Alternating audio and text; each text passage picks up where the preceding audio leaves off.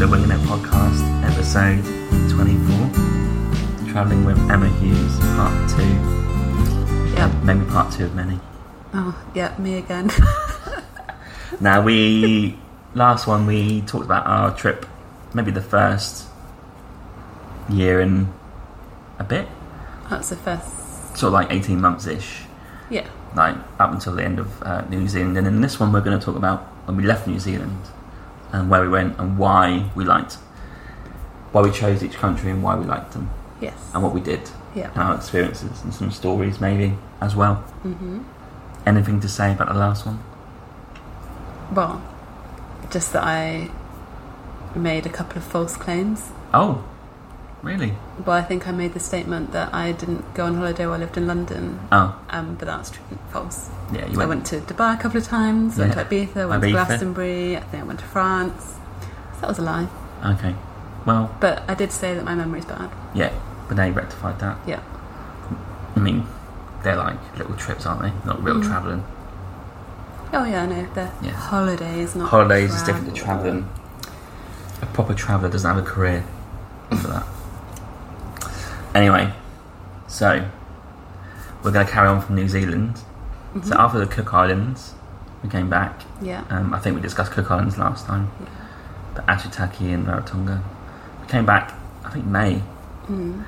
And it was really at that point, going into the winter in Wellington, it was kind of like knuckle down and work as much as possible and save, right? Yeah, because we had 3 to 4 months left on the visa. Yeah, about that. Mm. And Wellington in winter, in the height of winter, it's not great, is it? It's windy, it's rainy. It doesn't snow though. No, it didn't snow.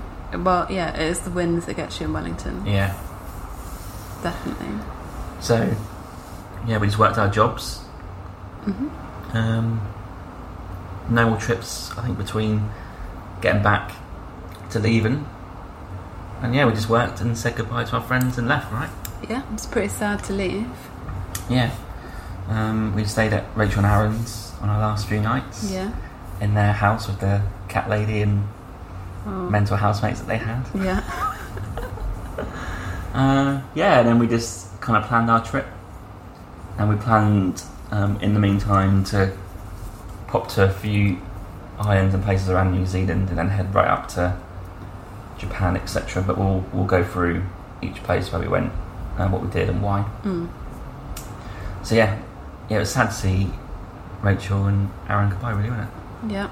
Sad to say goodbye to them, but also just sad in general. I think I remember on the day that we were leaving, we went to Spruce Goose, didn't we? There was a cafe by the airport, and feeling very tearful at the idea of leaving. Dejected. Even though I knew we were about to do exciting stuff. Yeah. It just felt like, It's weird because I think when it comes to the day here when we leave, I'm not going to feel like that the same way I did New Zealand. I still hanker back to the New Zealand days.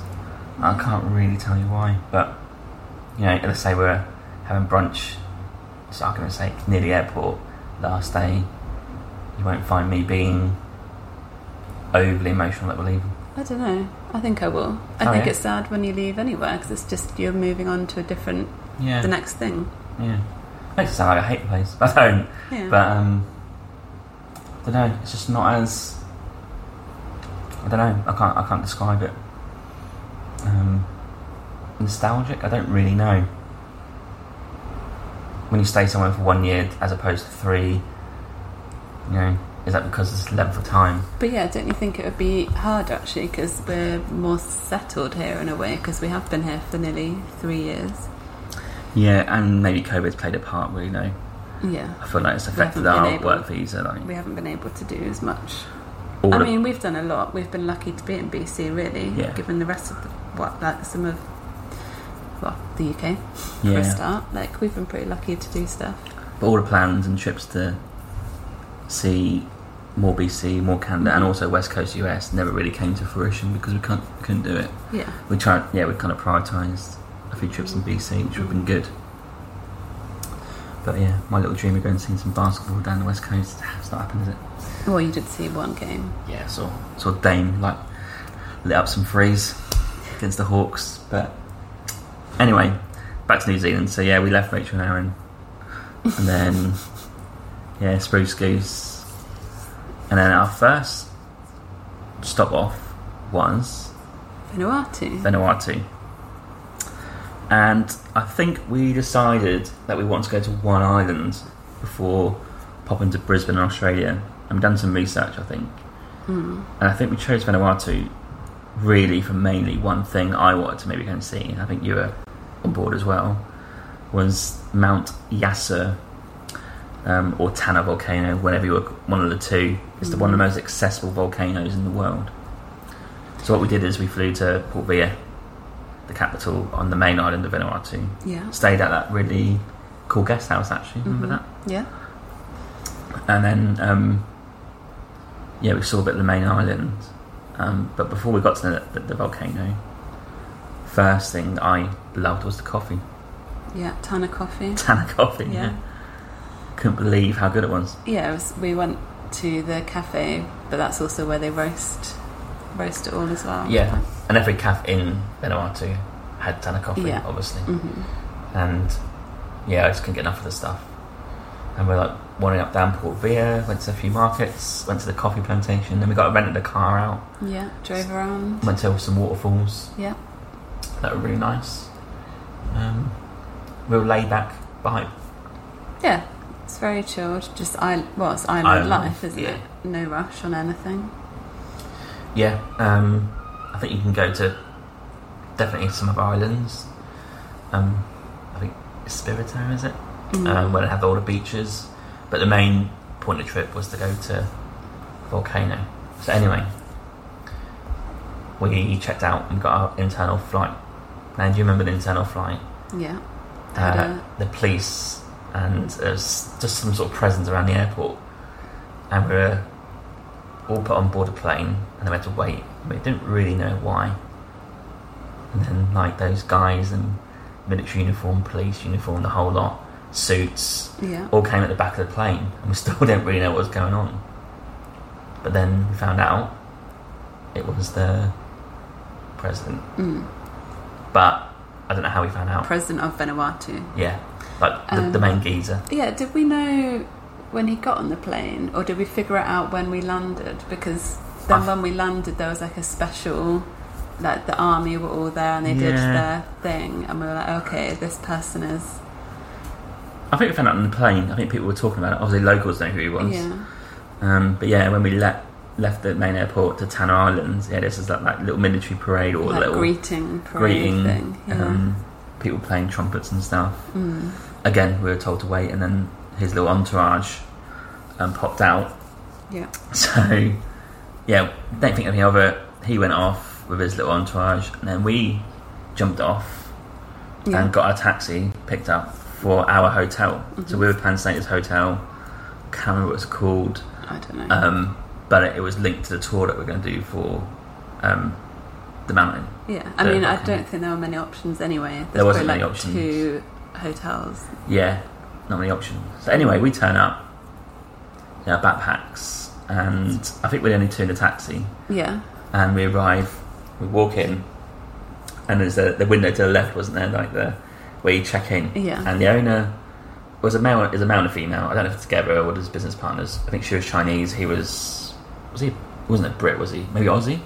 I don't remember that. I can't remember. But they welcomed us with like a little cocktail drink. Remember that? Yeah, everyone was standing a big greeting, gave us a cocktail. Yeah. We were like, oh, this is something fancy. Some little dancers were there. We're like, is this for us? I can't believe it. So we sort of mingled, had a drink, done the check-in stuff. But we had those backpacks on, short and t-shirts. That shit. Yeah. And then we realised at the front of the hotel, this entourage turns up and we're like, oh, we think the president might be staying at the same place. And before you knew it, he comes out with his wife, the police chief, the army chief, they all stand in line, and before we know it, we had those all the people who worked there standing there, then there's some dancing going on. Well, yeah, we were dancing. We were still trying to check in with all the stuff going on behind us. And the view of the president would have been all these dancers, but to the left a few backpackers thinking what the hell is going on here. Yeah. So that tells you that there are not many hotels, because in what world would we be staying in the same place as the president? No. Yeah, it was a really surreal moment, and we just kind of like.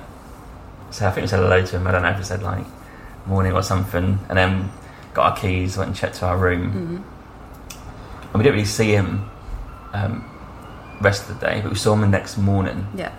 And I definitely said hello to him then. Yeah, we did. Like, well, we both did. Just very chilled, like on the next table to us, wasn't he? Yeah, just our morning present. I think we're the only ones in the hotel with him, but all this apart from his entourage. Yeah, I just remember seeing like some kids running around and people dressed in military. Apparently, he was there to see some chiefs on the island, so doing a bit of bizzo. And then we sort of said hello, goodbye, and went off to Yasser Mountain. Yeah. Which was an incredible experience, wasn't it? Yeah, a bit too accessible of a volcano. Active volcano. Active volcano. It is blowing up. I don't know how we didn't fall in. Well, yeah, so you get driven to kind of part way up the volcano, I guess, wasn't it? And then we kind of walked up the rest of the way. Yeah. And it was at kind of sun starting to go down, and they wanted to do that because then you can really see the glow of the fire or whatever you call it, lava. Yeah, because we walked up and it was actually alright. Yeah, but until it started getting dark. Yeah, and the wind really picked up. The sulphur was blowing in your face. No safety fence. No. You literally could look over the edge. And because it was all, what would you call it, like volcanic shingle, I suppose, it would have been very easy to slip and be gone. Yeah. And really windy. I remember even the guides were like, oh, you have to like turn around, like facing away, like into the wind in case it like blows you. No. Yeah, we had to like shuffle along because you can't really. I think there's a couple of peaks. We went up one peak and then went up to the next one and then the next one. Yeah. And we got all the photos and videos, and then some people were like, we've had enough of this, we're going to walk back down. Well, there were people with little kids, weren't there? Yeah. I mean, it was amazing, like, when it kind of blew up and you saw the lava, like, spout out. But again, that gust of wind could have been blowing you away. It was... Well, the sulphur went in my eyes and I couldn't see.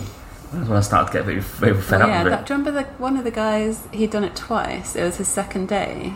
And didn't he have a gas mask or something weird? Like, he was fully prepared and knew what was going on. I don't remember that, And then, everyone had their headlights and started to make their way back. Couldn't really see where we were going. Yeah. Back down the volcano. So, it was amazing, but also terrifying. Like, I think I didn't do much. I was like, no, this is enough for me. Like, it was incredible to see, though. Yeah. Back into the volcano. Yeah, we then somehow got back to the hotel. I think we had one more day, and then we tried to do a walk up the road. Oh, yeah. There really is nothing. No. It's just like... We were just walking through like a little community, weren't we? Yeah. And then... Yeah. I mean, the Mozzies were getting us and all that sort of stuff. We were trying to find a beach, but it's clearly just people's like livelihoods that we were walking through. No. It was a hidden beach, wasn't it? With like palm trees in it or something. But something like that. We went back, because the hotel was on the water anyway, so we just hung around the hotel and... sort of went by the water and chilled out. Decent little trip back to Port Vila. Yeah. That was it, really? No. Oh. Was that where we had the night at the awful hotel? Or was that Cook Islands? Oh, no, that was... It was Vanuatu, right? Yeah. Anyway. Or the prison. The prison. We stayed in somewhere called the prison. It wasn't called the prison, but it might as well have been one. Oh, yeah, because we got to the airport. And then everyone was there just to fly out. We were going to Australia at this point, so we were going to Brisbane. Yeah. 3-hour flight. No one at the airport. Airport's a bit chaos. Rumours that the flights were all cancelled for some reason. And there was people like us going to Australia, but there's some other couples that we met, families going to Britain. Like freeway flights, all connecting. And it all got a bit chaotic because they had to ring and try and cancel. Well, I think was it initially delayed, the flight, and then they just cancelled it. But they also couldn't care less, like when you went up to the desk and said, my flight's been cancelled, like, we need to rebook. Or anything, they were just like, that's not our problem. I don't think it was cancelled, I think it was delayed the next morning. Right, yeah, that's right. Which was fine for us, because we had to find somewhere to stay, but for some people, that affected their... But if we met this British couple that were going home, Yeah, they were living on Vanuatu, but they were visiting the UK. So their flight was going to be Vanuatu to Brisbane to Perth, and they're doing Perth to London, right? So they were trying to rearrange the whole thing, but the staff didn't really care. No, and then they closed the airport. Yeah, it's not like you stayed overnight. Yeah, they kicked everyone out, said you can't stay overnight. Yeah, so we had to find somewhere. Yeah, it didn't have any internet access at the airport. So I think we just took a gamble, walked to the closest hotel, right? Yeah, I think we took a walk in the dark as well. Yeah. We took a walk to like the next sort of like, obviously near the airport you always get some sort of complex, right? And it was like some shops and a restaurant, and then this sort of hotel. Yeah. But I do recall that the British family asked us where we were staying. Yeah. And we said we're staying there. They're like, oh, we'll pick you up in the morning on the way to the airport. Yeah, well, be here at this time. I don't think they knew the hotel, but they just, because the flight was going to be like 5 a.m, wasn't it? So we needed to be there at 2 a.m. Yeah. And they just said they'd pick us up on the way to the airport, which is really nice of them. Yeah, because it's actually a bit of a walk. Yeah, they were stuck they didn't give us a lift to that hotel because they were stuck trying to rearrange everything. Yes. But they had a vehicle because they lived there. Yeah. So they could drive home at any time. But yeah, I think they offered to pick us up, which was really nice of them, because when we arrived at the hotel, I mean, it was a prison. Yeah, it was awful. I don't think we really knew at the start, but then when we went to go to the room, it was this big long corridor, and the lights were flickering like some horror film. Yeah. You couldn't really see anyone around. I don't think there was anyone around. There wasn't. I was scared to go to the toilet because that bit was dark. Well, yeah, you came to the toilet with me because I didn't want to go on my own. There wasn't a toilet in the bedroom, obviously. Making this up, but it was like just a boxed. I will stay in a lot of places, but that scared me. Like this box room, absolutely heaving with heat. Yeah. Because it's just so hot in Vanuatu. No fan, or if it was a fan, it wasn't working really well. No. It was a box cardboard bed. Yeah, the beds were just solid. Solid, so so uncomfortable. It was absolutely grim. We couldn't find anything to eat, didn't we? Just like the only shop nearby that was open, there wasn't really anything, so I think we just got like a baguette and some crisps, and that was it. Oh, grim. But, and then we didn't sleep a wink. I didn't sleep a wink. And then I was worried that they might forget to pick us up, but she did message me. Yes. To say like, dear, don't worry, like we'll be there, and they were there. They were there, which was really handy because I was actually relieved to see someone else. Yeah, and they were like, oh god, how was that? Like, awful. Which is a shame because everywhere else was so nice. I don't know what that place, what normally goes on. I wonder if we could have stayed there, so we could have hung around longer. No, I think you don't ask that situation. Well, I think they would have offered. Yeah. But yeah, that was the prison hotel, which was unfortunate to wait to finish Vanuatu, but enjoyed the stay. And then we went to Brisbane, in Australia, Byron Bay. That was our little trip there, and the reason we're going there is because there's a cheap flight from there to Japan. Mm-hmm. So we thought we'd go and see. I've never been to Brisbane at that point. Yeah. And check Byron Bay out. And we got an Airbnb. So we went from prison hotel to. Did you go to Brisbane first? Yeah, we stayed in that nice B&B in town. Yes, that really like cute, like 30s decor. Yeah, it's like an old for Australia house that was a B&B, and they were so nice. Like we got there early, and they're like, "No, that's fine." Like sounds like because we'd had to message them to say our flight's been delayed by a day, so we'll be there late. Yeah. And then when we got there, it was obviously earlier than check-in time, but they were so nice. They're like, no, don't worry, like, here's your room, like, we'll get you whatever you want, make yourself comfortable. So good. Yeah. Yeah, it was really nice. Yeah. And a good time to reflect on Vanuatu, so we better say before we move on, why? If you could say why you liked Vanuatu, what would it be? Well, I think it's just any of those islands are going to be great, because I do like the island vibe. There's no rush. I guess the standout thing for Vanuatu was the volcano, so as much as it was terrifying, I'll probably never have an experience like that again. Yeah. There's not many places in the world you can go to and see that, I don't think. Especially not that close. Yeah. So I loved, that relaxed vibe. I loved the coffee was the main point, and then the volcano. experience. And also meet the president. Well, tick that off the list. Yeah, it's not every day you're going to be staying in the same hotel on a flight as a president, is it? Yeah, both having beans on toast. Love that. Anyway, so back in Brisbane, yeah, we had time to reflect and just sort of checked out the city, really. Yeah, it's a good city. Like, I think in Australia it'd be a pretty cool place to live and work. Yeah, 100%. Like good weather, obviously. Yeah. Nice city, like not massive but big enough. Got a little city beach area. Yeah, that city beach area was nice. Little bars and stuff around that. Yeah, obviously then you can get a bus to Byron Bay, which didn't take too long, I don't think. No, yeah, we got the bus. That can't be too far, I don't know the exact length. A couple of hours maybe. But yeah, we booked an Airbnb, didn't we, for a couple of nights by the beach, quite close to the beach. I think we shared it with a couple. Yeah. It was nice to have like a bit of luxury. Yeah, well, Byron Bay, right on my street. Hippie. Bit hippie. By the beach. Sunset, just very small town. Yeah. A lot of vegan places. Yeah. A lot of crystals. Not that I'm into crystals, but like the vibe. It's good enough for Chris Hemsworth. It's good enough for me. Yeah. Done a few walks, saw a few lookout points. Yeah, we saw whales, didn't we? Saw whales, yeah. In the sea. Had some drinks watching the sunset. Yeah, little group goes on the beach and they do some, like here at Sunset Beach, I do. Yeah, drumming. Some drums and shit. Yeah.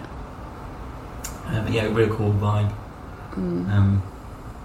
Big fan of it actually. We'd like to probably actually go back there. Oh yeah. Yeah. Definitely. Next year. So that's a kind of little stopover really, and then we popped over to Japan and we had 4 weeks pretty much there. Well, I did anyway. I think you left a few days earlier, but it was nearly totally 4 weeks. We were there at the same time. No, you went early. No. I went early. No. We went to Nepal together. Oh, did we? Yes. Oh yeah. I stayed in Nepal longer. Yes. Anyway, Japan was 4 weeks, just under. And we had the first bit of the trip in Tokyo, and then we got the bullet train pass to dot about Japan. Yeah, we had about a week in Tokyo, and then the rest of the time we went south and around a few stops. Yeah, so the bullet train pass, Japanese rail pass, I think it's called, is well worth the investment, because if you try and book one train between Japan and Kyoto or Osaka on the bullet train, it's almost going to cost as much as 1 week on the ticket. So why not just do the rail pass and have the option of going where and wherever you like? Yeah, it's definitely worth it. It's only available for tourists. Yeah, Japanese nationals cannot get that. There's not an age limit on that, is there? No age limit. The only thing difference is if you go in normal or I guess green class or something. Well, I guess it's paid to be greener. I don't really know. But yeah, Tokyo. Amazing place. So good. You could spend 3 weeks there. Yeah. It's massive. There's so much to see. Yeah. We booked our first accommodation at a place called Ueno, Ueno. I think it's Ueno Capsule Hotel, or it could be Ueno Hostel. Can't remember which one it is. Basically, it's a capsule hotel. Yeah. And as you probably hear about or read about, they are little capsules back to back in a huge dorm room, basically. There was like 50 beds in the room, which any other hostel you might think awful, but in Japan it's very quiet. And then the actual pods, I guess it's like bunk beds again, but you're very like private, like curtains, and then within your bed you've got a TV in there, you've got lots of charging points, you've got a light, and you've got everything you'd want. Double bed, was it? I don't know if it was double, just under. Like we had one each really again. Comfortable though. Super comfortable. Yeah, we had one each, right? Yeah. And then the male toilets were incredible. Oh yeah, slight difference in bathroom experience. Yeah, I had jacuzzi, sauna, a washing station for my hair, a shower, a steam room, all the products to wash all this stuff with. And when I was in there, barely anyone was in there. What did you have? Showers. and one bath, but it was actually, they said it was a bath. It was effectively just a shower with high walls, so you could have a stand-up bath. I think maybe it had a chair. I can't remember. Yeah. And then just a table area that had a TV and some magazines. Obviously, I couldn't read the magazines. They're Japanese. That's all we had. I had. That was it. So when I came out in my bathrobe, I had a reclining chair with aircon, and I had like these full blown up TVs everywhere. I had headphones linked to the chairs. No, had a kitchen. Absolutely not. Had a little place to make the tea. Vending machines. I think there's even a drying area. Lockers. The whole lot. I mean, I'm sure there was a locker and vending machines, but when I say there was chairs around a table, I mean like plastic chairs. I should have taken some photos, but obviously you can't take a phone anymore. But you'd have been stunned. But there's a reason you took 10 minutes and I took 45 minutes. Yeah. So I was enjoying the facilities. Yeah, and then the next day you're like, oh, I'm just going to go off and hang out in the bathroom for a couple of hours. And I thought, okay, great, I'll just watch weird Japanese TV then. Yeah. Absolute dream. Mm-hmm. And then we saw your friend Jackie.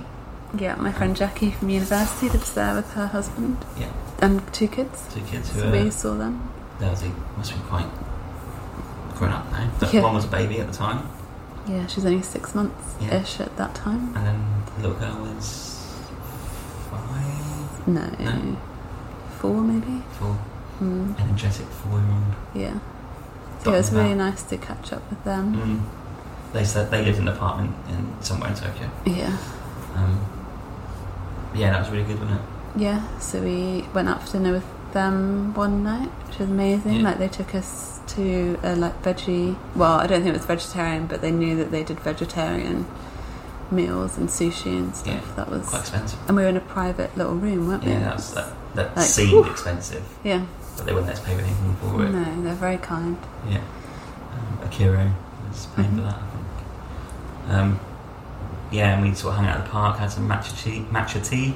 Yeah, we went to a little traditional Japanese tea house. Yeah, in the middle of this park. It was so hot that day. Yeah. You sit on the floor, matcha tea comes out, where we have, and then, sort of like the traditional experience. And what else did we do in Tokyo? We went on a walking tour. Yeah, because we're there for so long. I feel like we don't want to miss anything out here, but I feel like we went and saw some traditional temples and old residencies of the... Yeah, that was a free walking tour, right? Free walking tour, yeah. Have we done that? And went to some gardens as well. I remember one park had a temple in the middle of it, and high lilies or leaves or something, or greenery.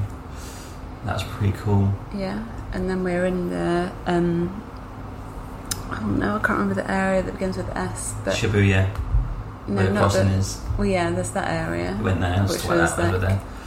Yeah, the 4 or 5 way crossing. Yeah, which is like nuts how busy it was. Although I saw it on the news the other day, and there's no one there at the moment. I guess because of coronavirus. Yeah. But yeah, that was it's like Piccadilly Circus on a humongous scale. Like just huge screens everywhere. Obviously, big 5-way crossing. Yeah. We went there in the day and at night, didn't we? Yeah, sort of experienced it. And then there's lots to do around there. Obviously, all shopping. Yeah. And then there's lots of arcades. We went in a couple of arcades, I think. Yeah. And then the other area where it's I can't remember what it's called, but it's like the modern Japan. So there's all the cosplay stuff, and the kawaii. Like we went to that Hedgehog Cafe around that area. Yeah. And there was that shop with the seal cartoon, and it had all the seal merch, which was incredible to me. Just everything with a seal on it. Could have bought the whole shop. That area, I can't remember what it's called. Yeah. But that was cool. That's different. It was. I guess that was the cool thing with Tokyo. You had all the traditional areas and the parks, and then that new futuristic or alternative things. I think we always stayed at Vanuatu, right? Yeah. Hostel. We did. Quite a central location, so I think we can get to the metro pretty easily. Yeah. And we started to try and get ourselves into the Japanese food and drink. So, that area had lots of little laneways, didn't it? Lots of streets with little tiny well, it had like stalls and stuff. Yeah, like bars and little sushi places. And like izakayas as well. Yeah, izakayas. Like Japanese pub. And then we tried to find some vegetarian food, which was quite tough. That was a struggle. I think that was the bad side of Japan for me. Fish sauces everywhere. And it was also, I think, a lot of pork. I think maybe the hardest place in terms of like English speaking. Like for like most places we went, in the world, most people can speak English, which I know is awful. Like, puts us to shame. But I just know that even though I'd learned how to say vegetarian or no meat in Japanese, I'd say it, and they'd be like, "Oh yeah," and then it would come out and it'd have like chicken and bacon on it. So I kind of just had to accept it that I was probably gonna. I think you have to kind of accept when you're travelling that you might occasionally eat meat or it's going to have fish sauce in it, and you may not know. Well, that's how I deal with it. I'm just not going to know, and I've done my best. Well, we went to Ramen Street. We did find some proper vegetarian in ramen. Tokyo Station, they have Ramen Street, and there was a vegan. Vegan one as well. And that was delicious. Like, not even just because it was vegetarian, but it was just tasted so good. And I'm not a huge fan of Japanese food, so I was into ramen. I have ramen. Yeah. I also got in a little habit. We went to Coco a few times. Yeah. Coco's like this restaurant. I guess it's a chain. Yeah. But I do love Japanese curry, and they would just do Japanese curry, and I used to love it. Yeah. So I love Japanese curry, love ramen, but the rest of it, I do struggle. Not sushi personally. Not sushi. I'm not really a big fan. I know I've got ramen there, but it had like a lot of stuff in it. But like noodly soup stuff, not for me. So I really like it, but I guess it's different here where you can have lots of vegetarian, vegan, sushi, etc. But there was harder. Like even when we did go to sushi places, there weren't many veggie options. True. But we tried to eat as much as possible, and the breakfast was always breakfast sets. Yeah. It'd always be like a trendy little calf, aircon, jazz music. Yeah. And then your breakfast set, which is probably a coffee, a croissant of some kind, and maybe something else, I can't remember. Maybe a sweet thing or a cake or something, I don't know. I think so. And then it costs like 500 yen, which is like £3 or £4 only. Japan's a very expensive country, so as a result, because you get all things covered there. It might even be less than that. I can't remember. But so we've done Tokyo quite a lot. We saw a lot of stuff. I think I recommend it to anybody. I think anyone can like it because there's something for everyone, I think, and it's just such an experience. Yeah. Like even going on the subway, it was amazing, right? It's so different. Like everyone was just quiet. That it's busy, ordered. but order. everyone's like respectful of each other. It's not like shoving onto London Underground, like trying to get to work. Or Delhi Metro in rush hour. I don't recommend that. With badge as well, nightmare. And then, in no particular order, I can't remember what order we've done it in. We'll just talk about where we went next. But we went to, let's do Kyoto. Well, okay. Which was a traditional old capital, I think, back in the day. Loved it there because it had basically old Japan all the way around, and it had like the ryokan that we stayed in.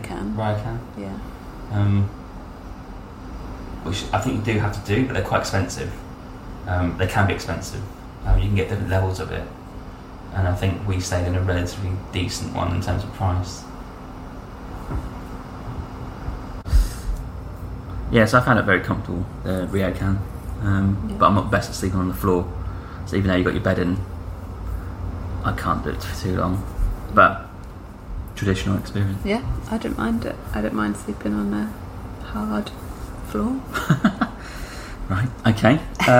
So Kyoto, we had a few things to tick off. We, in no order, went to Arashiyama Bamboo Forest. Now you might have seen the photos. It's the classic trail through the bamboo forest. Yeah, just really tall bamboo, I guess. Tall bamboo, but really busy. Yeah. Don't expect to find no people there. People are heaving there. Yeah.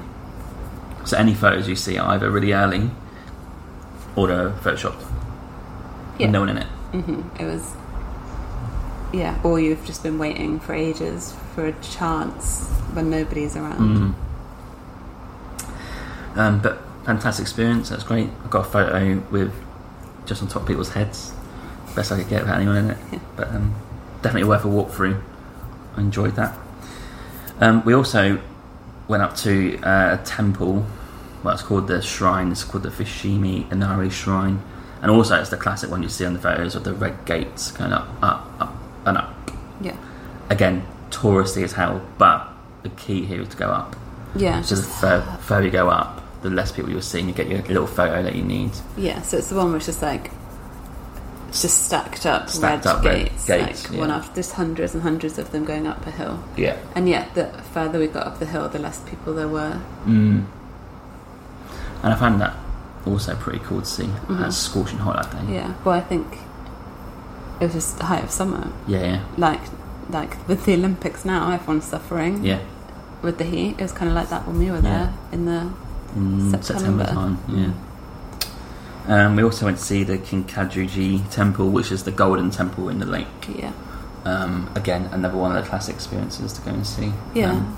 That's pretty awe-inspiring actually seeing that. Yeah, it's funny because you see a lot of temples when you're travelling in Asian countries, but they're all like just kind of stunning to look at.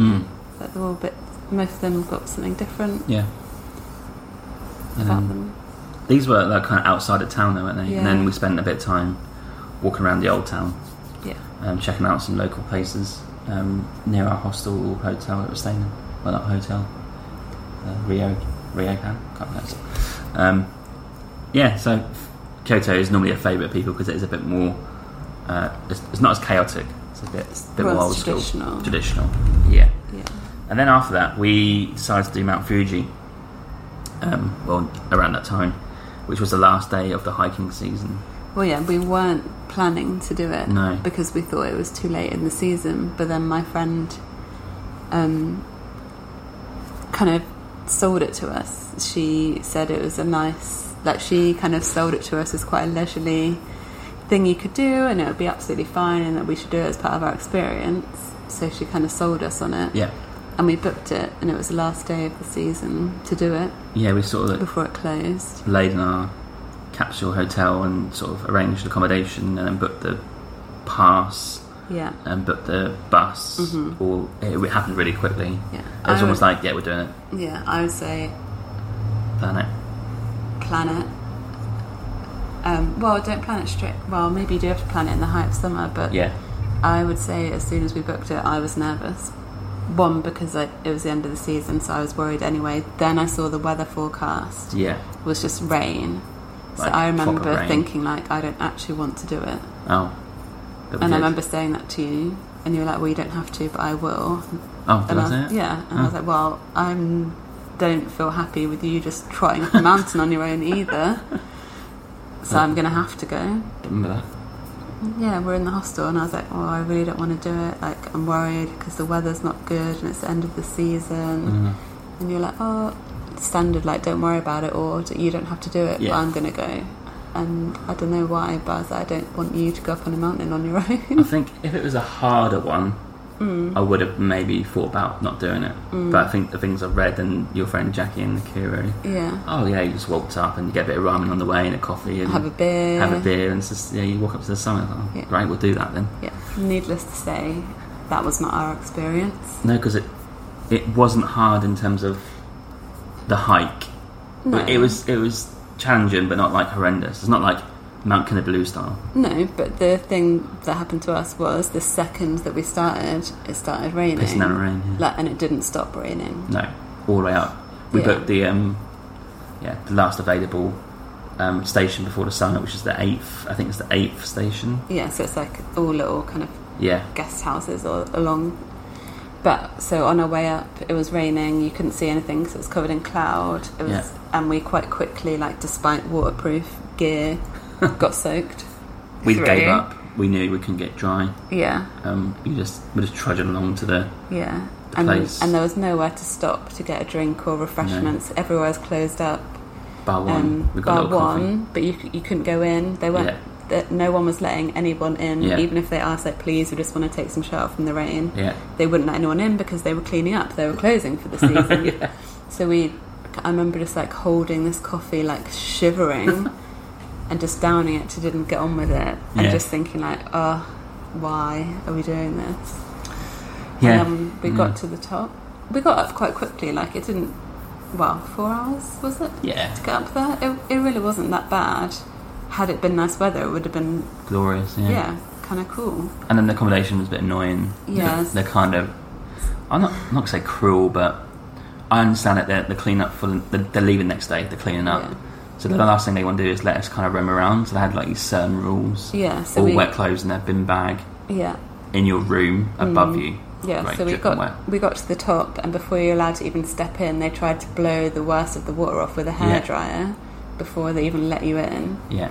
And then when you walked in, the main bit was this big open space, and I remember all the beams at the top had hooks on them. Yeah. So I remember I took my coat off and went to hang it up, and someone was like, no, you can't do that, it will drip water everywhere.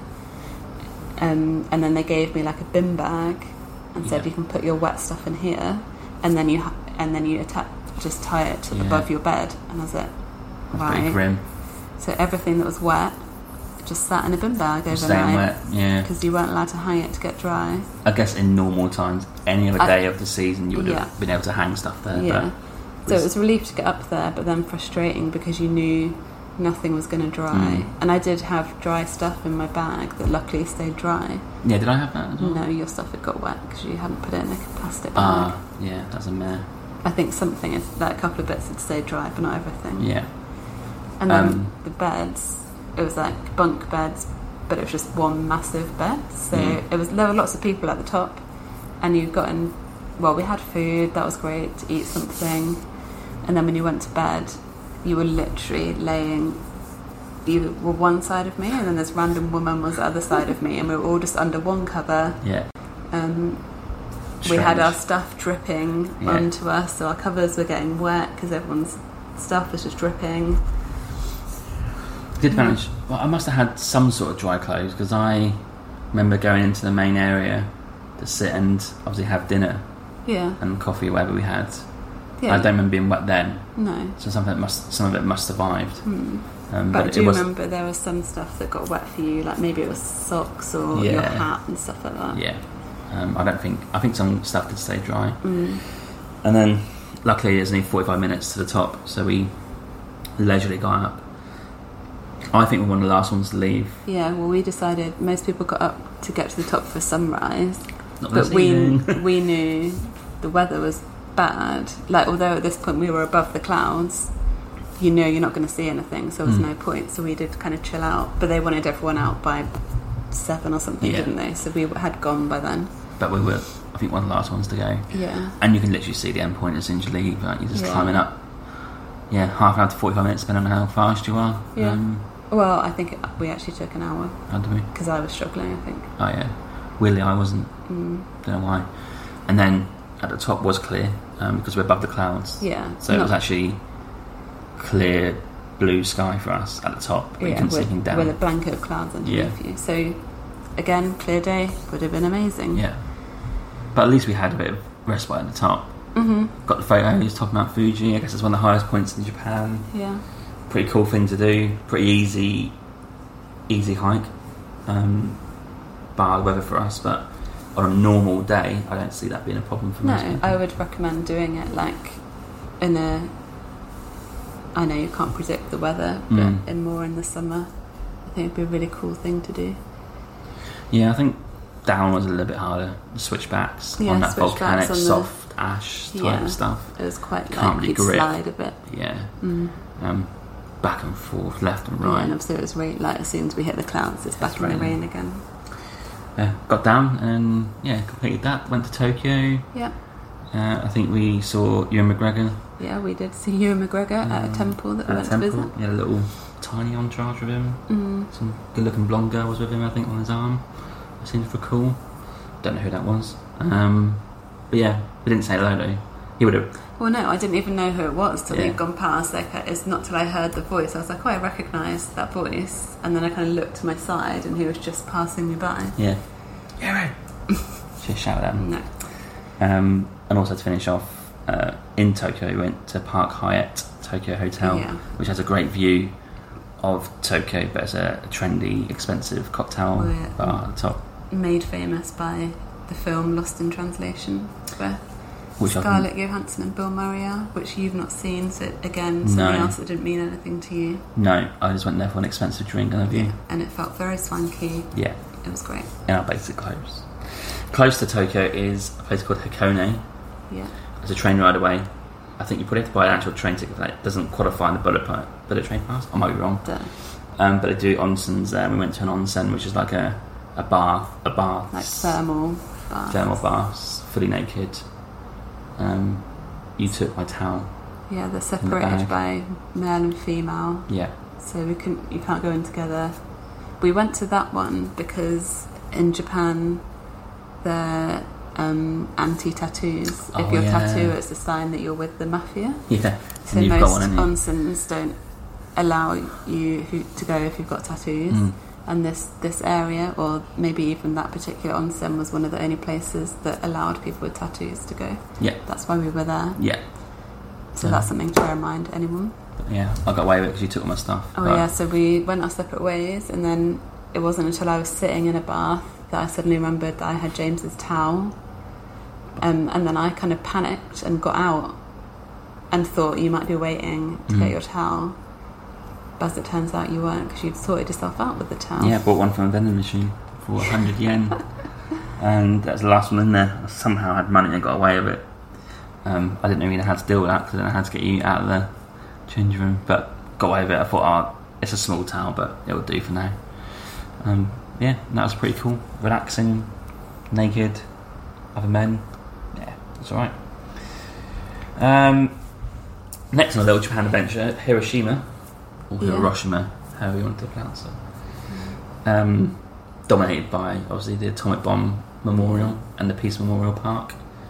There's a dome in the middle of Hiroshima which actually survived the bomb. It's on the river. Yeah, that was... so pretty cool. It's a bit like a skeleton in a way, wasn't it? Like there was parts of it still there, but mostly it was just the structure that was still standing. And then, again, just remember hot days in Japan. Gagging for aircon. We walked a few parks, checked out that memorial, and obviously the dome. I quite liked the vibe of Hiroshima. Yeah, it's really nice. It's just, we went to the museum, didn't we? Yeah. It's just horrific what happened. You can go to the point where it drops as well. The actual point the explosion will drop. Yeah. It's in the past, isn't it? Yeah, awful. Yeah, so you sort of learn about that. Pretty soul-destroying what human beings can do. But Hiroshima as a place, pretty cool. Yeah. It's modern, and because it's modern, as in like there's nothing left after a bomb. Like it is. There's no traditional parts apart from that dome. Really, it's quite strange. But yeah, it's on the river. Loads of parks, loads of like walkways and ways you can cycle around. Yeah. I don't remember accommodation there though. Do you remember accommodation? Yeah, it was that hostel. That is where I have now got my scar on my head. Oh yeah, that's when you bled from the head, wasn't it? Yeah.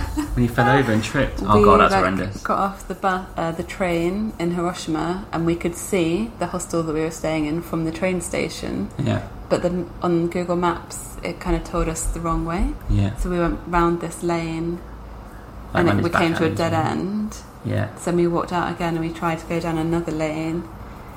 And I think again it was hot, so we were getting a bit stressed out with each other because we didn't know where we were going. Yeah. And I we obviously had our big rucksacks on, like my big one on my back and then my other one on the front of me. And my ankle just sort of... it. Yeah. It buckled a little bit. Yeah, buckled a bit, and I couldn't right myself because I was so heavy, so I just went like flat on my face like a turtle. Yeah. Like from the weight of my backpack because I couldn't right myself up. Yeah. And I got a big cut on my forehead, which you can still see now. Yeah, you're bleeding so much. I was like, bloody hell, what do we do here? We debated going to hospital, didn't we? Well, yeah, I think I probably should have gone to get stitches, and then it wouldn't have scarred like it has. But yeah, I think you can't see it actually that bad. Well, it's weirdly in like a frown line. Yeah, so if you frown, you can see it. Yeah. But now you can't. Yeah. That was, but yes, we did eventually find it, and I had like a plaster on my head. Yeah, like bandana. Well, I was a bit concussed. I remember just feeling a bit out of it for a while. Like we were walking around, I had to sit down. So I do think I probably should have gone to get medical attention, but it's all right. Yeah, remember the hostel? That was a 4-bed dorm, I think. Yeah, there was like a couple of guys. Yeah. But that was all right. Just a hostel, really. Nothing to note there. I don't know. It seemed a bit far out. But there's a train station next to it. Oh, but that's also where we met Coco, the basset hound. Yeah, the basset hound. Like near the hostel, we were just walking around that area, and we came across this.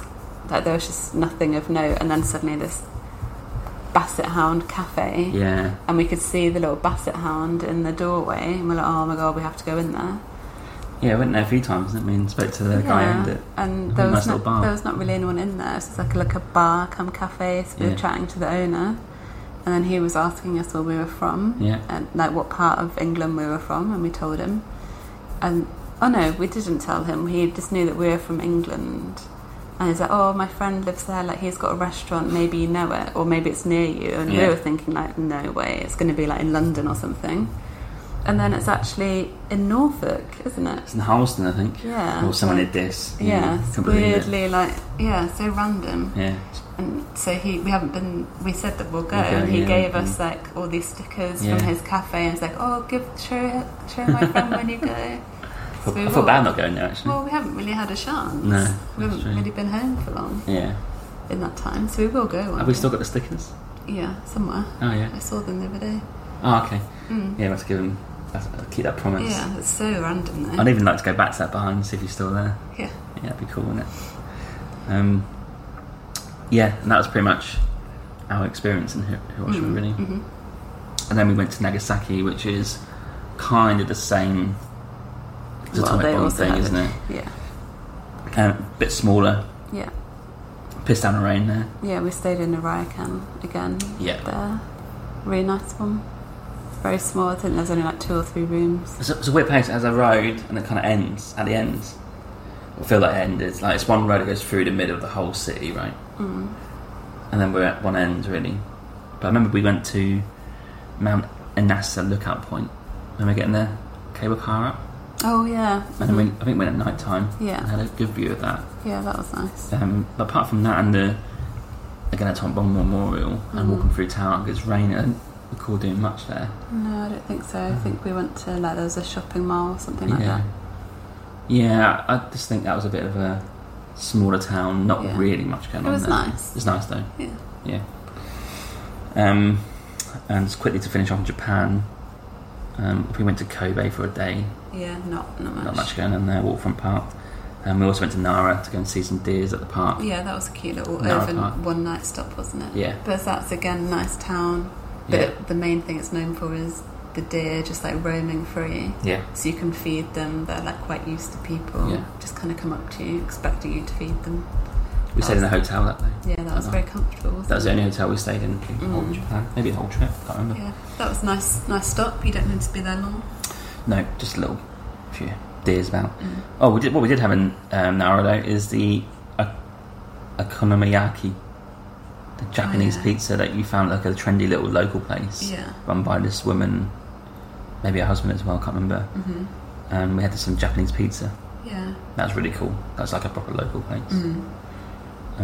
Yeah, okonomiyaki. Is it okonomiyaki? Yeah, Japanese pizza. Yep. Yeah, I think the place was called Surugamachi's. Okay. That was the place. I think you might have found it on Instagram, maybe. Probably. Can't remember. But yeah, Japan. We finish off in Osaka because we're flying out from there. At that point, I think Japan, we're ready to move on because it can be quite intense the way it's all built and how it is all and stuff. I found Osaka quite intense. Yeah, well, Osaka was very busy again. I guess a smaller Tokyo. It's like Tokyo though. It's like up, down, middle, underground, the whole lot. Yeah. It's like all over the place. Yeah, that's where they had that area. Was that where they had the area with the geisha girls as well? Yes, geisha girls, and then we went to Osaka Castle. Yeah. Is that the place we went to the temple in the water? Can't recall. But yeah, Osaka, we weren't really there that much. I think maybe 1 or 2 nights at most. Yeah. But Osaka Castle was the main attraction we went to there, I think. Yeah, so that was kind of like the Japan trip, really. Yeah. Very decent 4 weeks. Yeah, thoroughly recommend it. Save your money. Yeah, save your money, but it's very like super safe. Well, I can tell you how safe it is because this is where in all of our travelling I made a couple of major errors. Oh yeah? Remember when we first arrived to Tokyo and we got to the capsule hotel and I realised I'd lost my wallet? Oh yeah! You did, didn't you? Yeah, got there, went to pay and was like, can't find my wallet anywhere. Oh, yeah. And was panicking, trying to think like what's happened to it, like did I lose it on the train? Yeah. And then I remembered the last time I had it was when we were trying to buy our train ticket from Tokyo, the subway ticket. Yeah, the subway ticket, yeah. And I remembered I'd got it out of my bag then, and I must have left it there. Yeah. And so the receptionist let me call Tokyo train station. Yeah. And I thought, oh no, it must have been, it would have been the train station or the Yeah. airport station, whatever. Yeah. And I was thinking, well, there's no chance. But yeah, someone had handed it in. Nothing missing, was there? No, so I went the next day, I went back to pick it up, and they were like super like happy to see me, like, oh yes, like, they got all and they'd stuff, listed right? everything that was in it, so I'd lost nothing, I'd lost no cards, no money, like incredible. Yeah, what place? So that was like amazing because it was stupid of me. Yeah. And then in Nagasaki, I left my e-reader in the Ryokan. Yeah. Yes. And again, I messaged to say, I'm sorry, I left this behind. He's like, no problem, like, where's your next, like, address? I'll just send it there. Yeah. Amazing. And he wouldn't let me, like, pay for it. No. Incredible, yeah. So unbelievable like, people, Japanese. Try not to do stupid things like that, but I really got away with it in Japan with that. That just shows you how safe anywhere else in the world that stuff would be. Well, maybe not my e-reader, but my wallet would have been gone. Yeah. Unbelievable place in terms of people in it. Yeah. Yeah. No, I love the people there. Yeah, so kind. So accommodating as well. Willing to help you out. Yeah. So we left Japan. Yeah. And our next stop is Nepal. Yeah. And we were meeting our friend Scott there. Former podcast guest. Yeah. Previous episode. And his friend Alison. Yeah. And the main bulk of Nepal was travelling around a bit, Kathmandu, Pokhara, but also to do some part of the Annapurna trek. Yeah. We weren't sure at that point what we were going to do. But I remember leaving Osaka to go to Kathmandu. Was that direct flight? I don't remember. I feel like it was not. And then we arrived in Kathmandu, and I said to him, Kathmandu is going to be like, for me, it's like Delhi, but a smaller version of it. It's going to be dusty, it's going to be hot, it's going to be busy, and it's going to be chaos. Yeah. What did you think as soon as you arrived? Yeah, well, I think when you said that, I didn't really know what to expect. Like, obviously, I have seen on TV like what Delhi is like, what Kathmandu is like, but it's hard to gauge. Like, I kind of thought like, yeah, it'll be different, but fine, whatever. But it was actually a bit of a culture shock. Yeah. And maybe part of that was just because we'd been in Japan, which was very like orderly and calm, whatever. And then Kathmandu was chaotic. And it was like you would drive, like I remember the taxi or whatever we got from the airport into Kathmandu was nuts. Like you're just driving anywhere on the road, any speed. And I do remember thinking for the first time, like, oh, I actually don't think I'll be able to handle it here. And I was a bit worried that I was just not going to like it at all. Yeah. So we got to the hostel where Scott already was. Yeah, it's in Thamel, which is the main tourist area of Kathmandu. Yeah. Right at the hostel. I can't remember the hostel name. I wasn't a fan of the hostel. Well, no, because do you remember our room? Yeah, they put us in the room. Is that at the top? At the top, where people obviously can sit and have a beer. Yeah, we were like literally like on the rooftop. So there's a little terrace bit, and our room was just on that terrace. Yeah. There was no window. No window. They said that, oh yeah, there's no window, it broke, but someone will come and fix it later. So we're like, okay. Yeah. Was that because of it was booked out? I can't remember why we didn't stay in the dorm, because we went back there. Just a fast forward a tiny bit second here. Yeah. We went back to Kathmandu after a few trips around, and we stayed in a hostel dorm there. Yeah, that was fine. Yeah, I don't know why. I don't know why we stayed there, but I remember arriving, met Scott and Alison, and they took us like a really cool local family like restaurant literally down the alleyway, which sold like real local food. Yeah. You don't know what time they open it. You didn't know what they serve really, but unbelievable Nepali food. But my head was banging. Like I had a real bad migraine. I think just a culture shock. I think. Yeah. But trying to get to sleep on that room at the top. Yeah. It's noise. Yeah, but then the next day, I don't really remember it, but I do remember then we were like walking around, and obviously it was all just little streets with all the stores. And then we went to a cafe for breakfast, and I think that's when I started to settle into it a little bit. Yeah. I think we had a few days in Kathmandu, and we were seeing like various what do you call it, sites in Kathmandu. But yeah, we went for breakfast. Was that a trendy one? Well, it was more English style, wasn't it? I remember, like, it was a real nice cafe, that trendy one. Yeah, and then we sort of like settled into Kathmandu. I didn't have a great sleep, but I was fine next day. Yeah. I think we went, sort of hung around Tamil, and then we went to the Swayam Bunath Stupa, which in layman's terms is the white temple dome thing with the flags coming down from it. Yeah, and it's got the face, like eyes on it. Eyes on it and stuff. Yeah, that's cool. Yeah, and we went to that rooftop. There's a rooftop bar there, or like in the grounds. That was really cool. Yeah. Got in some shade, had a glass bottle of Coke. Yeah, that was a cool attraction that we had to tick off. So that was kind of, and then we went to that.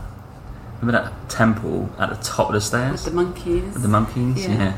God, that was no slouch. There was a lot of steps up. Yeah. Had a great view of Nepal, of Kathmandu though, didn't it? Yeah, that's where, when the monkeys sold, I think it was Alison's orange juice. Yes. And started drinking it. Yeah, big shout out to Alison. We're not seen her since, but she's a laugh. Yeah. I think she's back in Scotland. Yeah, I did like Kathmandu after that. I don't think it took me long to adjust. But that was the only time I really felt like, oh wow, yeah, this is different. Yeah. And I guess you have all the people, like the people coming up to you trying to sell you stuff, like constantly. Yeah. That was because before that I'd only been to Malaysia, and I guess that's not quite tame. So yeah, this is where you have to kind of haggle with everything when you're buying stuff, and that's not. I don't think I'll ever feel comfortable doing that, but I know that's part of it. But yeah, and we I think we adjusted pretty well. Yeah, but I mean, it was very cool. Like, it's a classic hippie place, isn't it? Like the history and there's colours everywhere. You can obviously get what you want at any time. In Tamil, there's people hanging around the street. I think Scott might have his little mate that maybe got some hash occasionally. We used to see him every day. I think it's in the same spot. Yeah. It was kind of like I think we planned to do a cooking course, but that got cancelled. I seem to recall we went to go and book one, but the chef didn't fancy it, or just said no, it doesn't happen. Maybe, yeah. But we didn't do that. But then we planned to go and basically go to other parts of Nepal. That was like I knew that'd be the busiest place will be, because the rest of it was going to be pretty sparse. Yeah. Again, in no order. We discussed in Nepal. What was that? Yeah, what was that breakfast place we went to a few times? I can't remember what it was called. Don't ask me. But we were sitting there and talking about the Annapurna. Yeah. So Annapurna is a trek around Annapurna Mountain. It can be 1 to 20 days. Depends where you want to go. Scott is a bit of a hiker, so there's no doubt, and he's done quite a bit before. There's no doubt he could physically, and if he wanted to, do the 20 days. I think he probably had that in his mind. But I think we were like, we're just not sure if we can do that long. So we discussed it. I think it wasn't. I don't think we were ever necessarily going to do the whole thing, but we were certainly going to do a lot more than we ended up doing. But I think I was researching it, and standard me getting scared of everything and worrying, I was just not sure about it. It was going to like a higher elevation. Yeah. I think there was going to be snow covering at that time, and I was like, we've not got equipment for snow. The other issue that I was worried about, but you were not so worried about, is that you didn't have insurance that covered you over that elevation. So I was like, oh, if something happens, then you've not got insurance for it. That I was just freaking out. Yeah, you were. But I think also just because in general, my hiking experience was pretty much 1 or 2 days at that point. I think Alison was the same. Yeah. I don't know if she said anything until we arrived about that. Yeah, I can't remember. But I remember having breakfast, and we sort of agreed that let's do Poon Hill. Yeah, because it's 5 days. It's 5 days, and if you do the 20 days, it's probably the first major stop on that 20 days. But we thought we'll do Poon Hill up to that summit, which is so it's still over 4,000 metres. Yeah. And then come back down to Pokhara. So we hopped on a bus, I think. Yeah. Probably. The roads in Nepal are horrendous. Oh my gosh. That's an experience in itself. Like, if you want to, I can't remember how far it is Kathmandu to Pokhara. Yeah. But took years. Here in in Canada or anywhere else, that might take you a couple of hours maybe to drive to, but the bus took 12. Well, 8. I think it's 8 or 10. Like here to Whistler is 2 hours in the car, right? The same distance in Nepal would be 8 to 10 hours in a bus. Shitty roads, chaos. But anyway, we got a bus to Pokhara because Pokhara is the hub. So whether you're doing base camp or Annapurna or just a little bit of hiking or walking around, most people just plant themselves in Pokhara, and there's like a little area there that you can tell all the backpackers and hikers stay in. So we stayed at a hostel by the lake. Fua Lake. Settled in. Loved Pokhara. Way more chilled. Oh yeah, it's different to by the lake. Kathmandu. The dorm was okay. We sort of then planned Poon Hill, and we got a couple of guides that the hostel owner, I think Scott knew the hostel owner, or got friendly with him, I can't remember. But he helped us arrange a trip and got our guides for Poon Hill, which then we got a bus to where the trek starts, right? I can't remember the guides' names. I've actually got them on Facebook. Actually spoke to one the other day. But the two guys are completely different people, really. I think one was definitely a local, maybe more working class, but obviously he has trekked a few times around there. Oh yeah, he was an actual guide. Local guide. Yeah. And then the other guy, I don't know if it's his friend or the hostel owner's friend. The hostel owner's friend. This guy is a bit more... I think he's been to university. I think he's done I swear he's done something like literature stuff. He wants to be a writer, I know that. So maybe not really a hiker. Maybe there just as an experience. But he was along just for the ride, like no extra cost. He was coming along to help. Well, I thought he was there because he thought he wanted to get into that being a guide. I think so. But that was actually his first trek as well. Yeah, so he was along for the ride. So we had two guys, which is cool. Me, you, and Alison, and Scott. Anyone else? No, just us. Yeah, so we arrived. I knew this would be a little bit tough because of the altitude and also 5 days of hiking. And you had a cold. Oh yeah, I had a cold. Yeah, I seem to forget that. I did, didn't I? Yeah. Oh yeah. But I remember the first few days were tough because it's constantly uphill. Yeah, it was just up. Yeah. Like just working towards the stations to take a break. I don't remember in what order. I remember one being a really nice little station on the way up where it had like real big concrete steps. Got to the place where I was staying. It had like a little rooftop place on top of it. Like I got in flip flops. Had a shower, I think. Oh yeah. Had like a glass bottle coat. Had like a view over the view.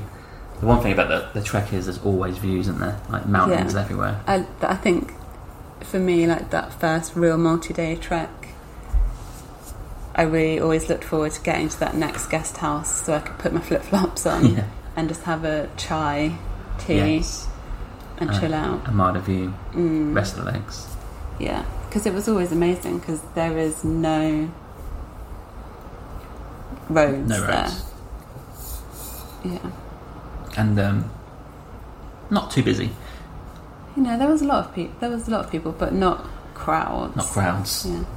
I think we slowly made our way in reasonable time, I think.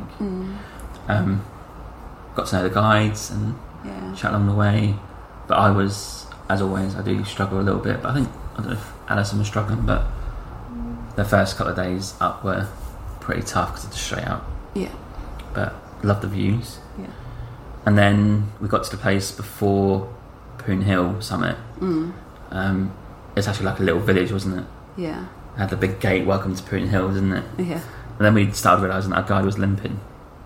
He'd been limping before that. Yeah, I think that's when I started to really realise. Cause I think he was doing it in flip-flops as well, which was an interesting choice. But I was like, okay, well, he is an experienced trekker. Like, he obviously doesn't need to wear the shoes. Yeah. Batshit. Yeah, he was limping. He ended up using, like, I can't remember, it wasn't your sticks. I don't think you'd been using them. Maybe it was mine or one of Alison's or Scott's, something. He asked to borrow them. We're like, well, this isn't a good sign. Yeah. But I think it's the third day, I think. That third day was the first day I realised, he's struggling a little bit. Like, he is actively limping now. Yeah. I think up to that point, maybe I just concentrated myself, but I didn't really see much. But he fell a little bit behind, and we said, he's like, no, I'm fine. But yeah, we just sort of limped our way to the next accommodation, which was fine. There's like a big hotel, wasn't it? Yeah. Yeah, it was like a big lodge or something, wasn't it? Yeah. And then we played what's the card game? Flux. We played Flux all the time. Oh yeah, I'd say card games are essential for travelling. Yeah. Recommend Flux.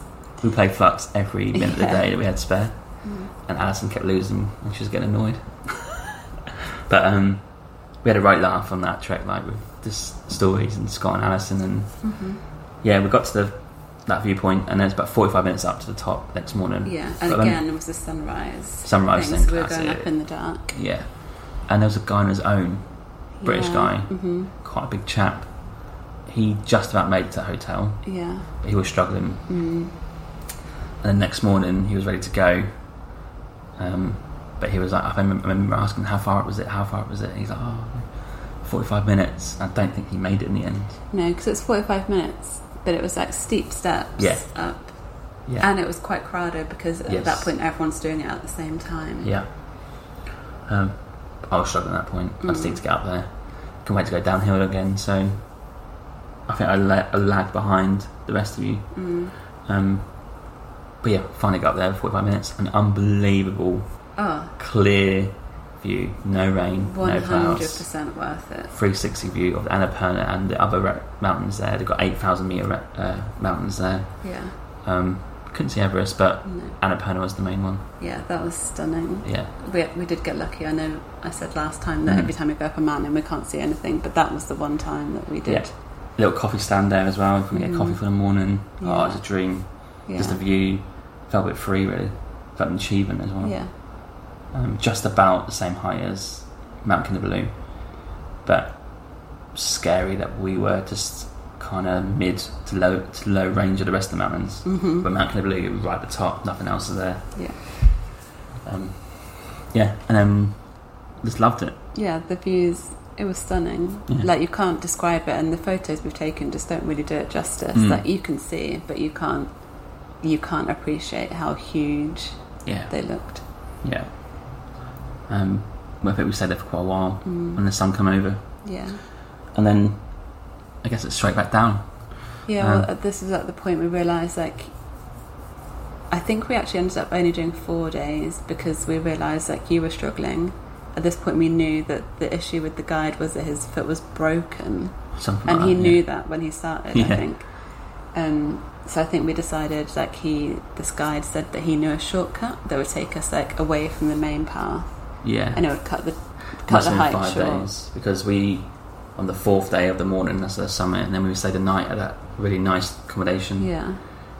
So into the 5th day we got back. I don't know how far that was. Okay. Well, I feel like it got cut short because we did this shortcut. Yeah. But anyway, that shortcut turned out to be one of the nicest parts of it because we were like away from all the other trekkers, or pretty much. I think we saw maybe 2 or 3 other trekkers. So we were going through all these villages. Like, literally felt like we were walking through their little farms at some point. Yeah, there's this what are donkeys? What are they called?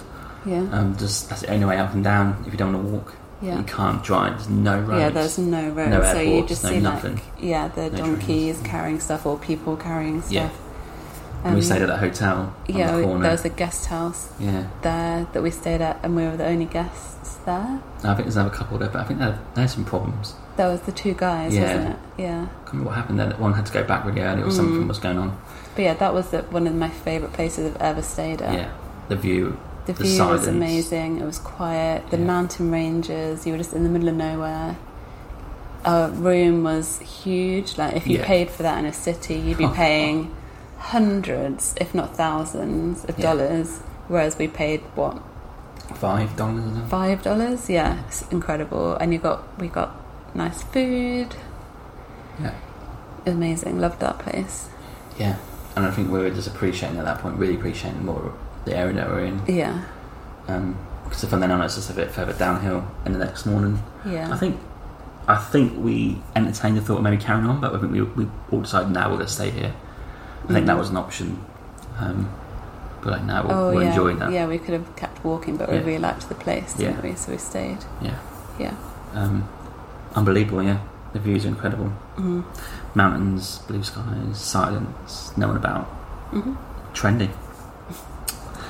And then we just made our way back to the town. I can't remember what the town's called, to get our bus back to Bukhara. Yeah. Now, the bus. Awful.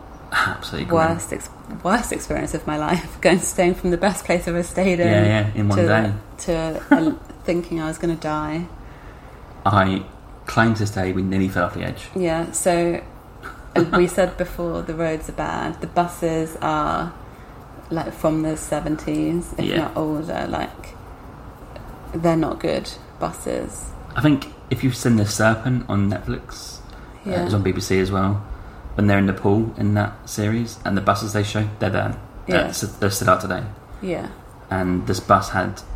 It was packed full of people. And there wasn't enough seats for everybody. Despite having a ticket. Yeah, we were supposedly had a ticket, which meant we were guaranteed a seat, but that wasn't true. I had to stand and I was getting emotional so James was standing. There were lots of other like backpackers on this bus, and then also locals. The backpackers were at the back. And we were going down this mountain range, and you could just see a drop. Yeah. And obviously there's huge potholes in the road, so the bus would be like wobbling along down these potholes, and I was like, no. I was freaking out. I was sitting next to Scott, and Scott was Scott, so he was very chilled, even though he'd had his awful bus experience before that. Or chilled, or was worried, but wasn't saying anything. Yeah. You were stressing out, which stresses me out. Yeah. So we ended up swapping, actually, because I was like, I'd rather be standing up than see you getting stressed. So we swapped. I don't know how Scott dealt with that, because if you check into the previous episode with Scott, his bus did fall over the edge, and he somehow survived it in the pool. I think the brakes failed, and he somehow survived that. Yeah. But I don't know how he coped with that. No. Also, on that bus, the window broke. I don't know if it had already broken and the guy sitting next to it was trying to keep all the glass from falling on him, but it just kept like breaking off, so that was falling everywhere. We honestly all thought we were going to die, I think. Yeah. You could just see the drop, and you could see this real fast water going as well. Luckily, it wasn't all the way back. It was to the next town where we swapped onto better buses. Yeah. Not better roads, but better buses, and that was more comfortable. And we were just a bit more off the real mountain roads by that point. But yeah, that was terrifying. But now just an experience we can look back on that I wouldn't want to do again. Back to Bukhara, rested legs, had a pizza, said goodbye to our friends, the guides, and then done a cooking course. Yeah. Momos. Yeah, made momos, which we still haven't made since. No. Great momos though. Yeah. I think it's run by this British lady who had a hostel, right? Yeah. She'd done an English breakfast there, I think. I remember one morning me and Scott went off to find an English breakfast. I don't know what you and Alison were up to, but we found this place at an English breakfast. Got a picture of it. But yeah, just chilling out in Bukhara. And then we sort of went up that big hill and stayed a night at that hotel. I can't remember what the hill's called. No. But in Pokhara you can go up, I think it's an hour and a half up further up the mountain, and they do paragliding up there. Yeah. But there's a viewpoint that you can walk up to as well. So we booked a night at this hotel, again, unbelievable value for the room. No one really there. Yeah, essentially, so after Pokhara we ended up just going to a few little villages, didn't we, up in the hills, and just staying in these huge guest houses. Yeah, and that was like incredible view over the top. Yeah. And we went to sunrise. Yes, one morning. Again sunrise. Yeah, and saw the sun come over. That was pretty cool. That we'd seen that in a TV show as well, hadn't we? Yes. Can't remember whose. Leveson Wood, I think his mate lives up there. The one he does some treks with. Yeah. He actually lives in that village, I think. Yeah. That we walk past. They've got like 4 or 5 shops and no one in it, and they try and get you to come in and buy something. Yeah. I mean, essentially the rest of our trip in Nepal, I think our aim was to go to these little towns in the hope that we might see Everest. I feel like that was the aim. Okay. Or we were like, we'll go to this village, and I think we might get to Everest. Didn't really see it. We didn't see it. Well, we didn't. You saw it. I think I saw it when I flew out because it was poking out of the clouds, and I said, "This is the only mountain I can see coming out of the clouds." Yeah. Then the last 3 places we had left in Nepal, we went to Bhaktapur. Yeah. Is that the place where we got like? That was painted? a French. Yeah. Real nice little town in the hills. Wasn't it like French inspired or something? Yeah, something like that.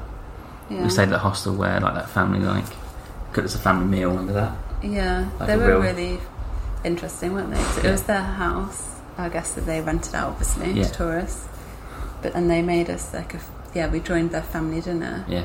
But they were funny because do you remember they were like not apologising, but being like, "Oh, we're sorry if it's not as clean or as the standard that you're used to." Like strange stuff like that, as if they were embarrassed. And it was odd. Like it was fine. Like okay, if you paid for it in the UK, you probably wouldn't be impressed. But it's someone's you home. just know it's someone's home. Like we're obviously not paying much at all to go. Yeah. It was very it made me feel bad that they were worried about that. Yeah, I don't know why. When they were so generous and nice to us. Yeah, and they painted our forehead with some paint. Gave us the flower garlands. That was a really nice little. I remember that. No, great meal. Yeah, that was a nice town. Nice town. Some temples around that you can go and walk up as well. And then we went. Well, to finish off there, we got a bus into town, but the town is down the hill, so we had to get up the hill. Yeah. And we planned to book a taxi, and someone's like, Jeep. And for some reason, they could not get in this Jeep.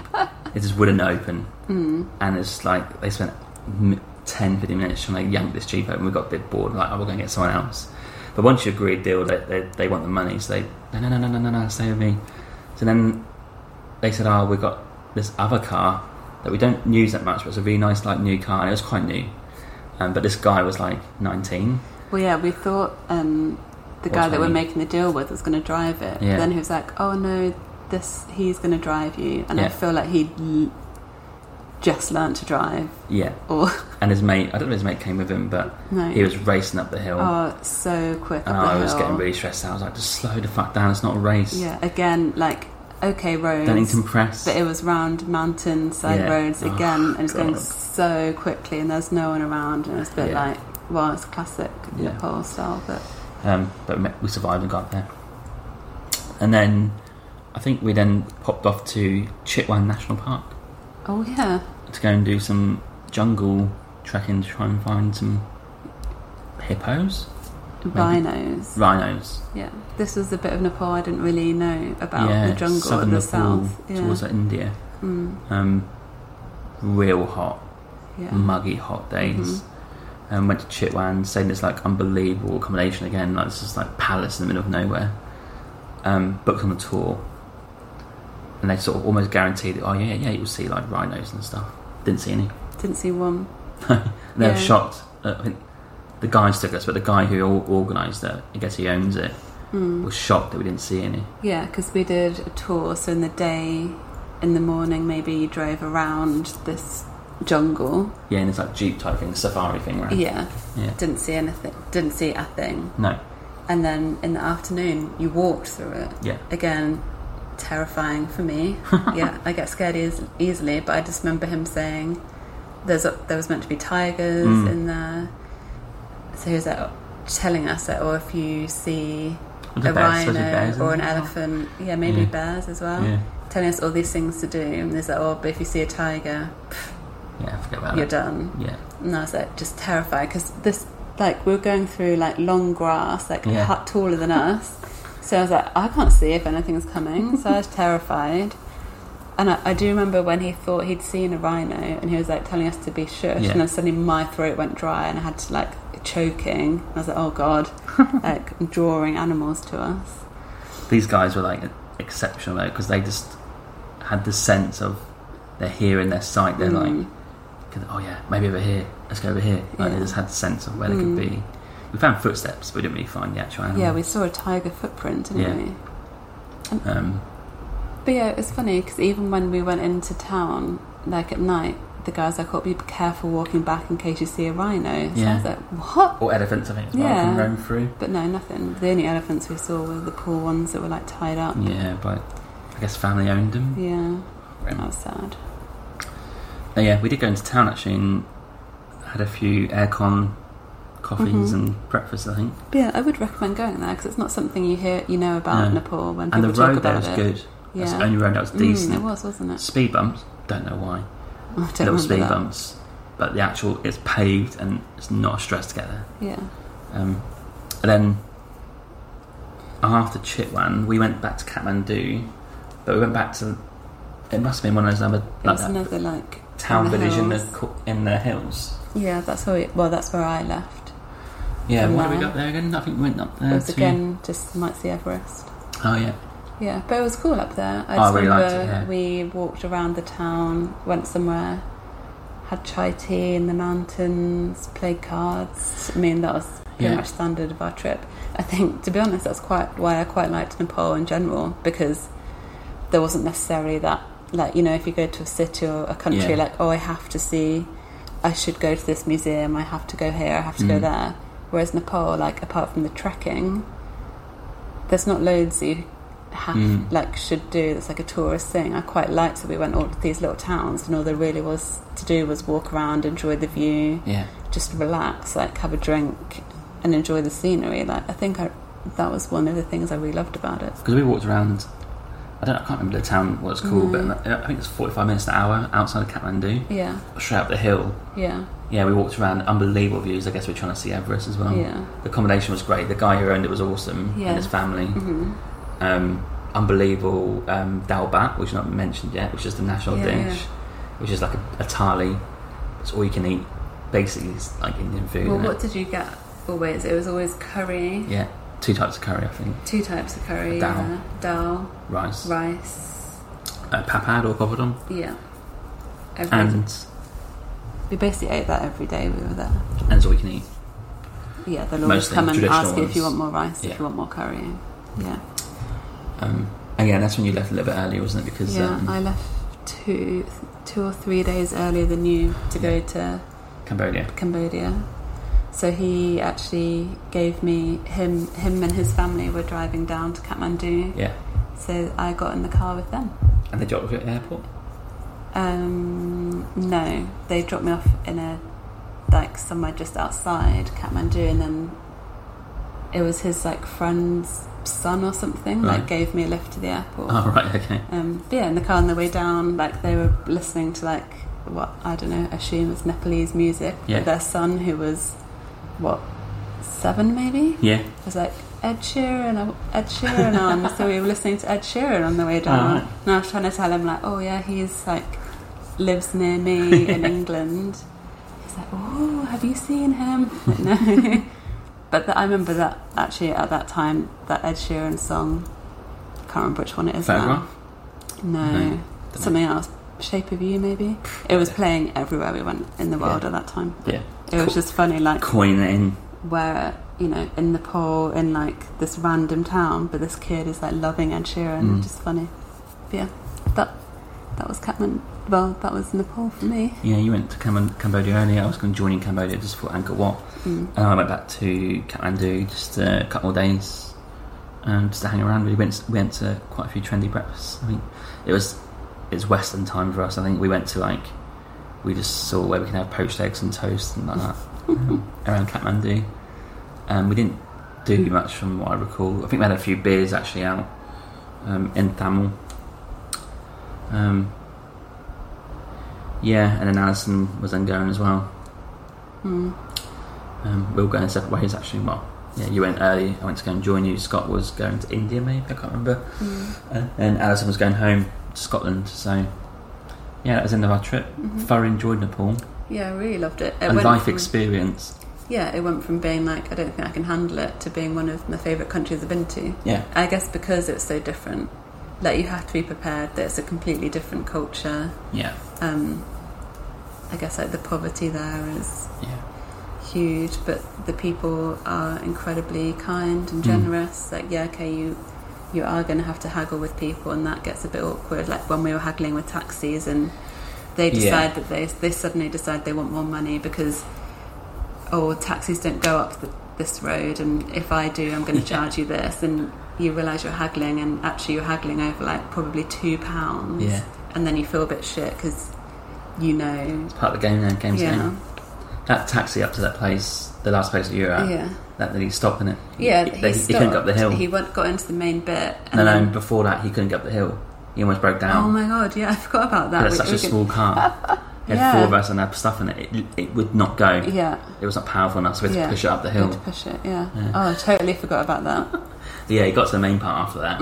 Said that I'm not going any further. Yeah, it's just literally down there. Yeah, and he's like, if I do, I'm gonna charge you. Yeah. And then we're like, okay, we'll walk. And it was literally round the corner.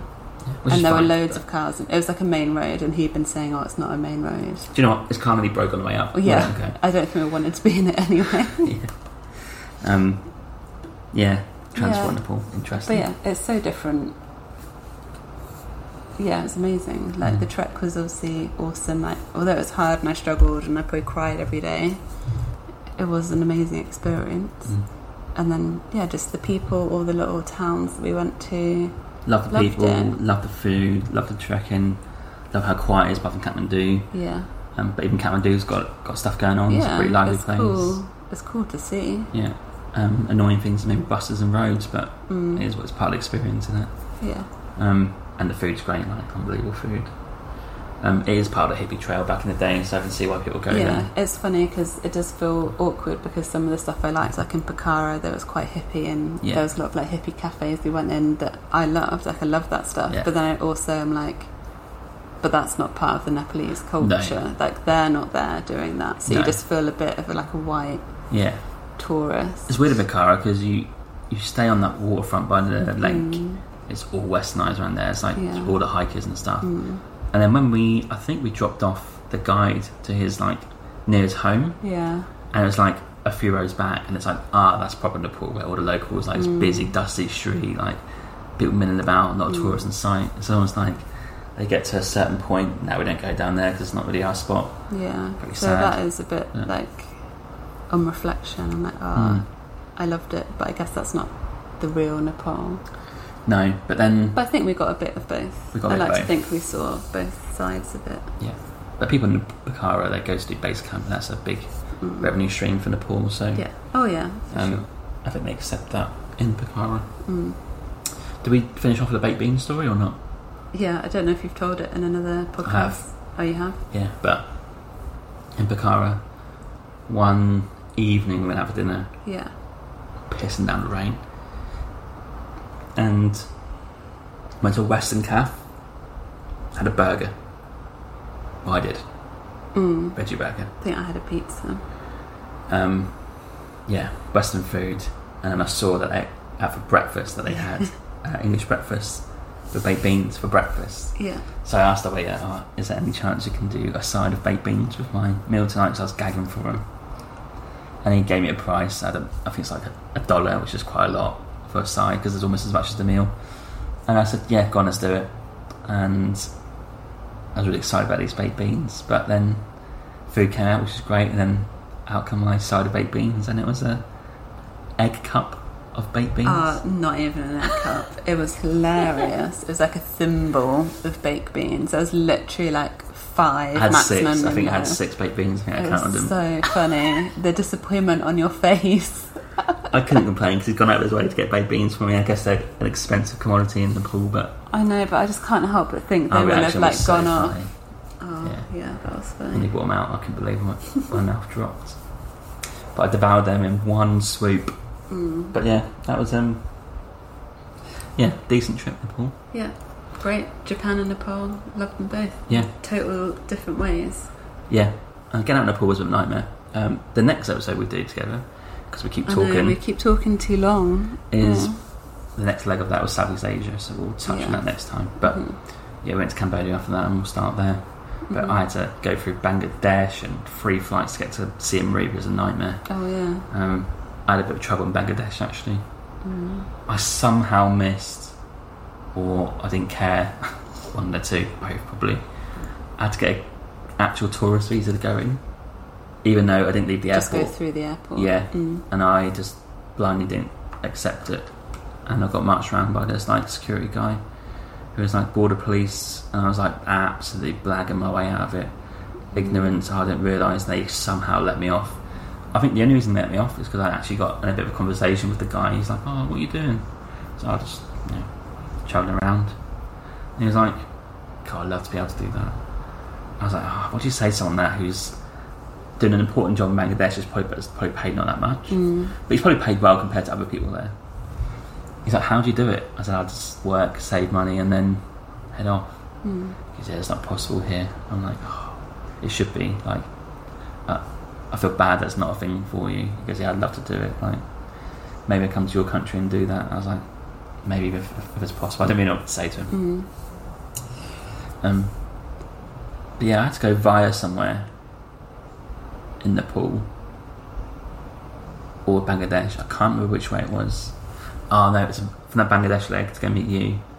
That's when I saw that group of people who were going to Qatar to work on the World Cup buildings, and they asked me, because my seat was bang in the middle of them all, and they had like the same coloured hat on, and like, "Oh, are you going to eat with us?" I'm like, "No, mate, I'm off to Cambodia to be travelling."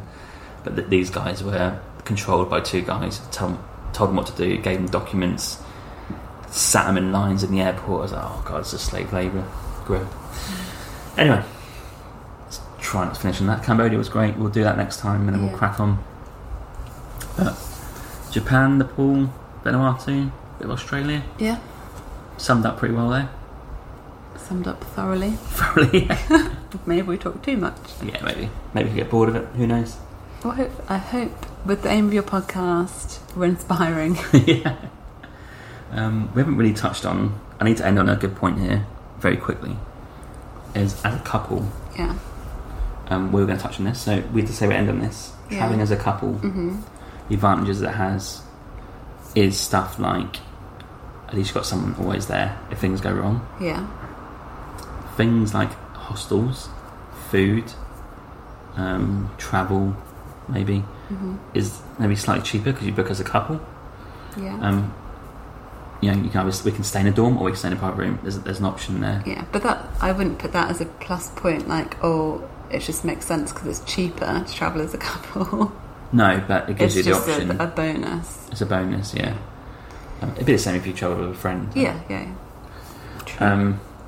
But yeah, we're pretty open and flexible enough to travel with people. So we travel with Alison and Scott, who are not a couple but are friends. Yeah.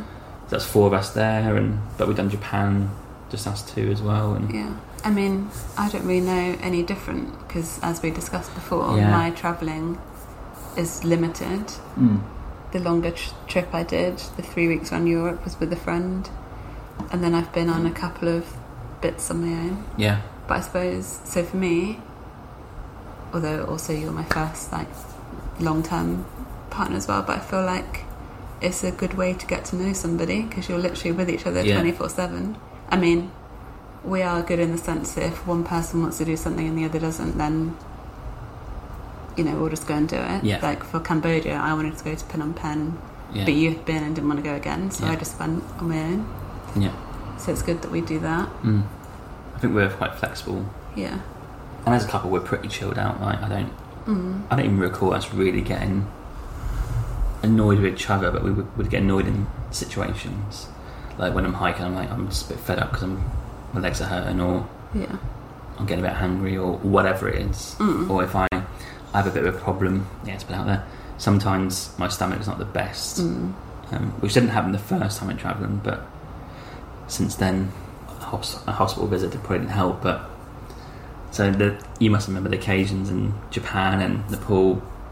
Yeah, Japan's not too bad because it's like a normal hotel or shopping mall down the street. Nepal's a bit more worse, but I need to go for a shit, and it's not like a normal one. It is, you got the runs. That's what I do suffer from sometimes quite regularly.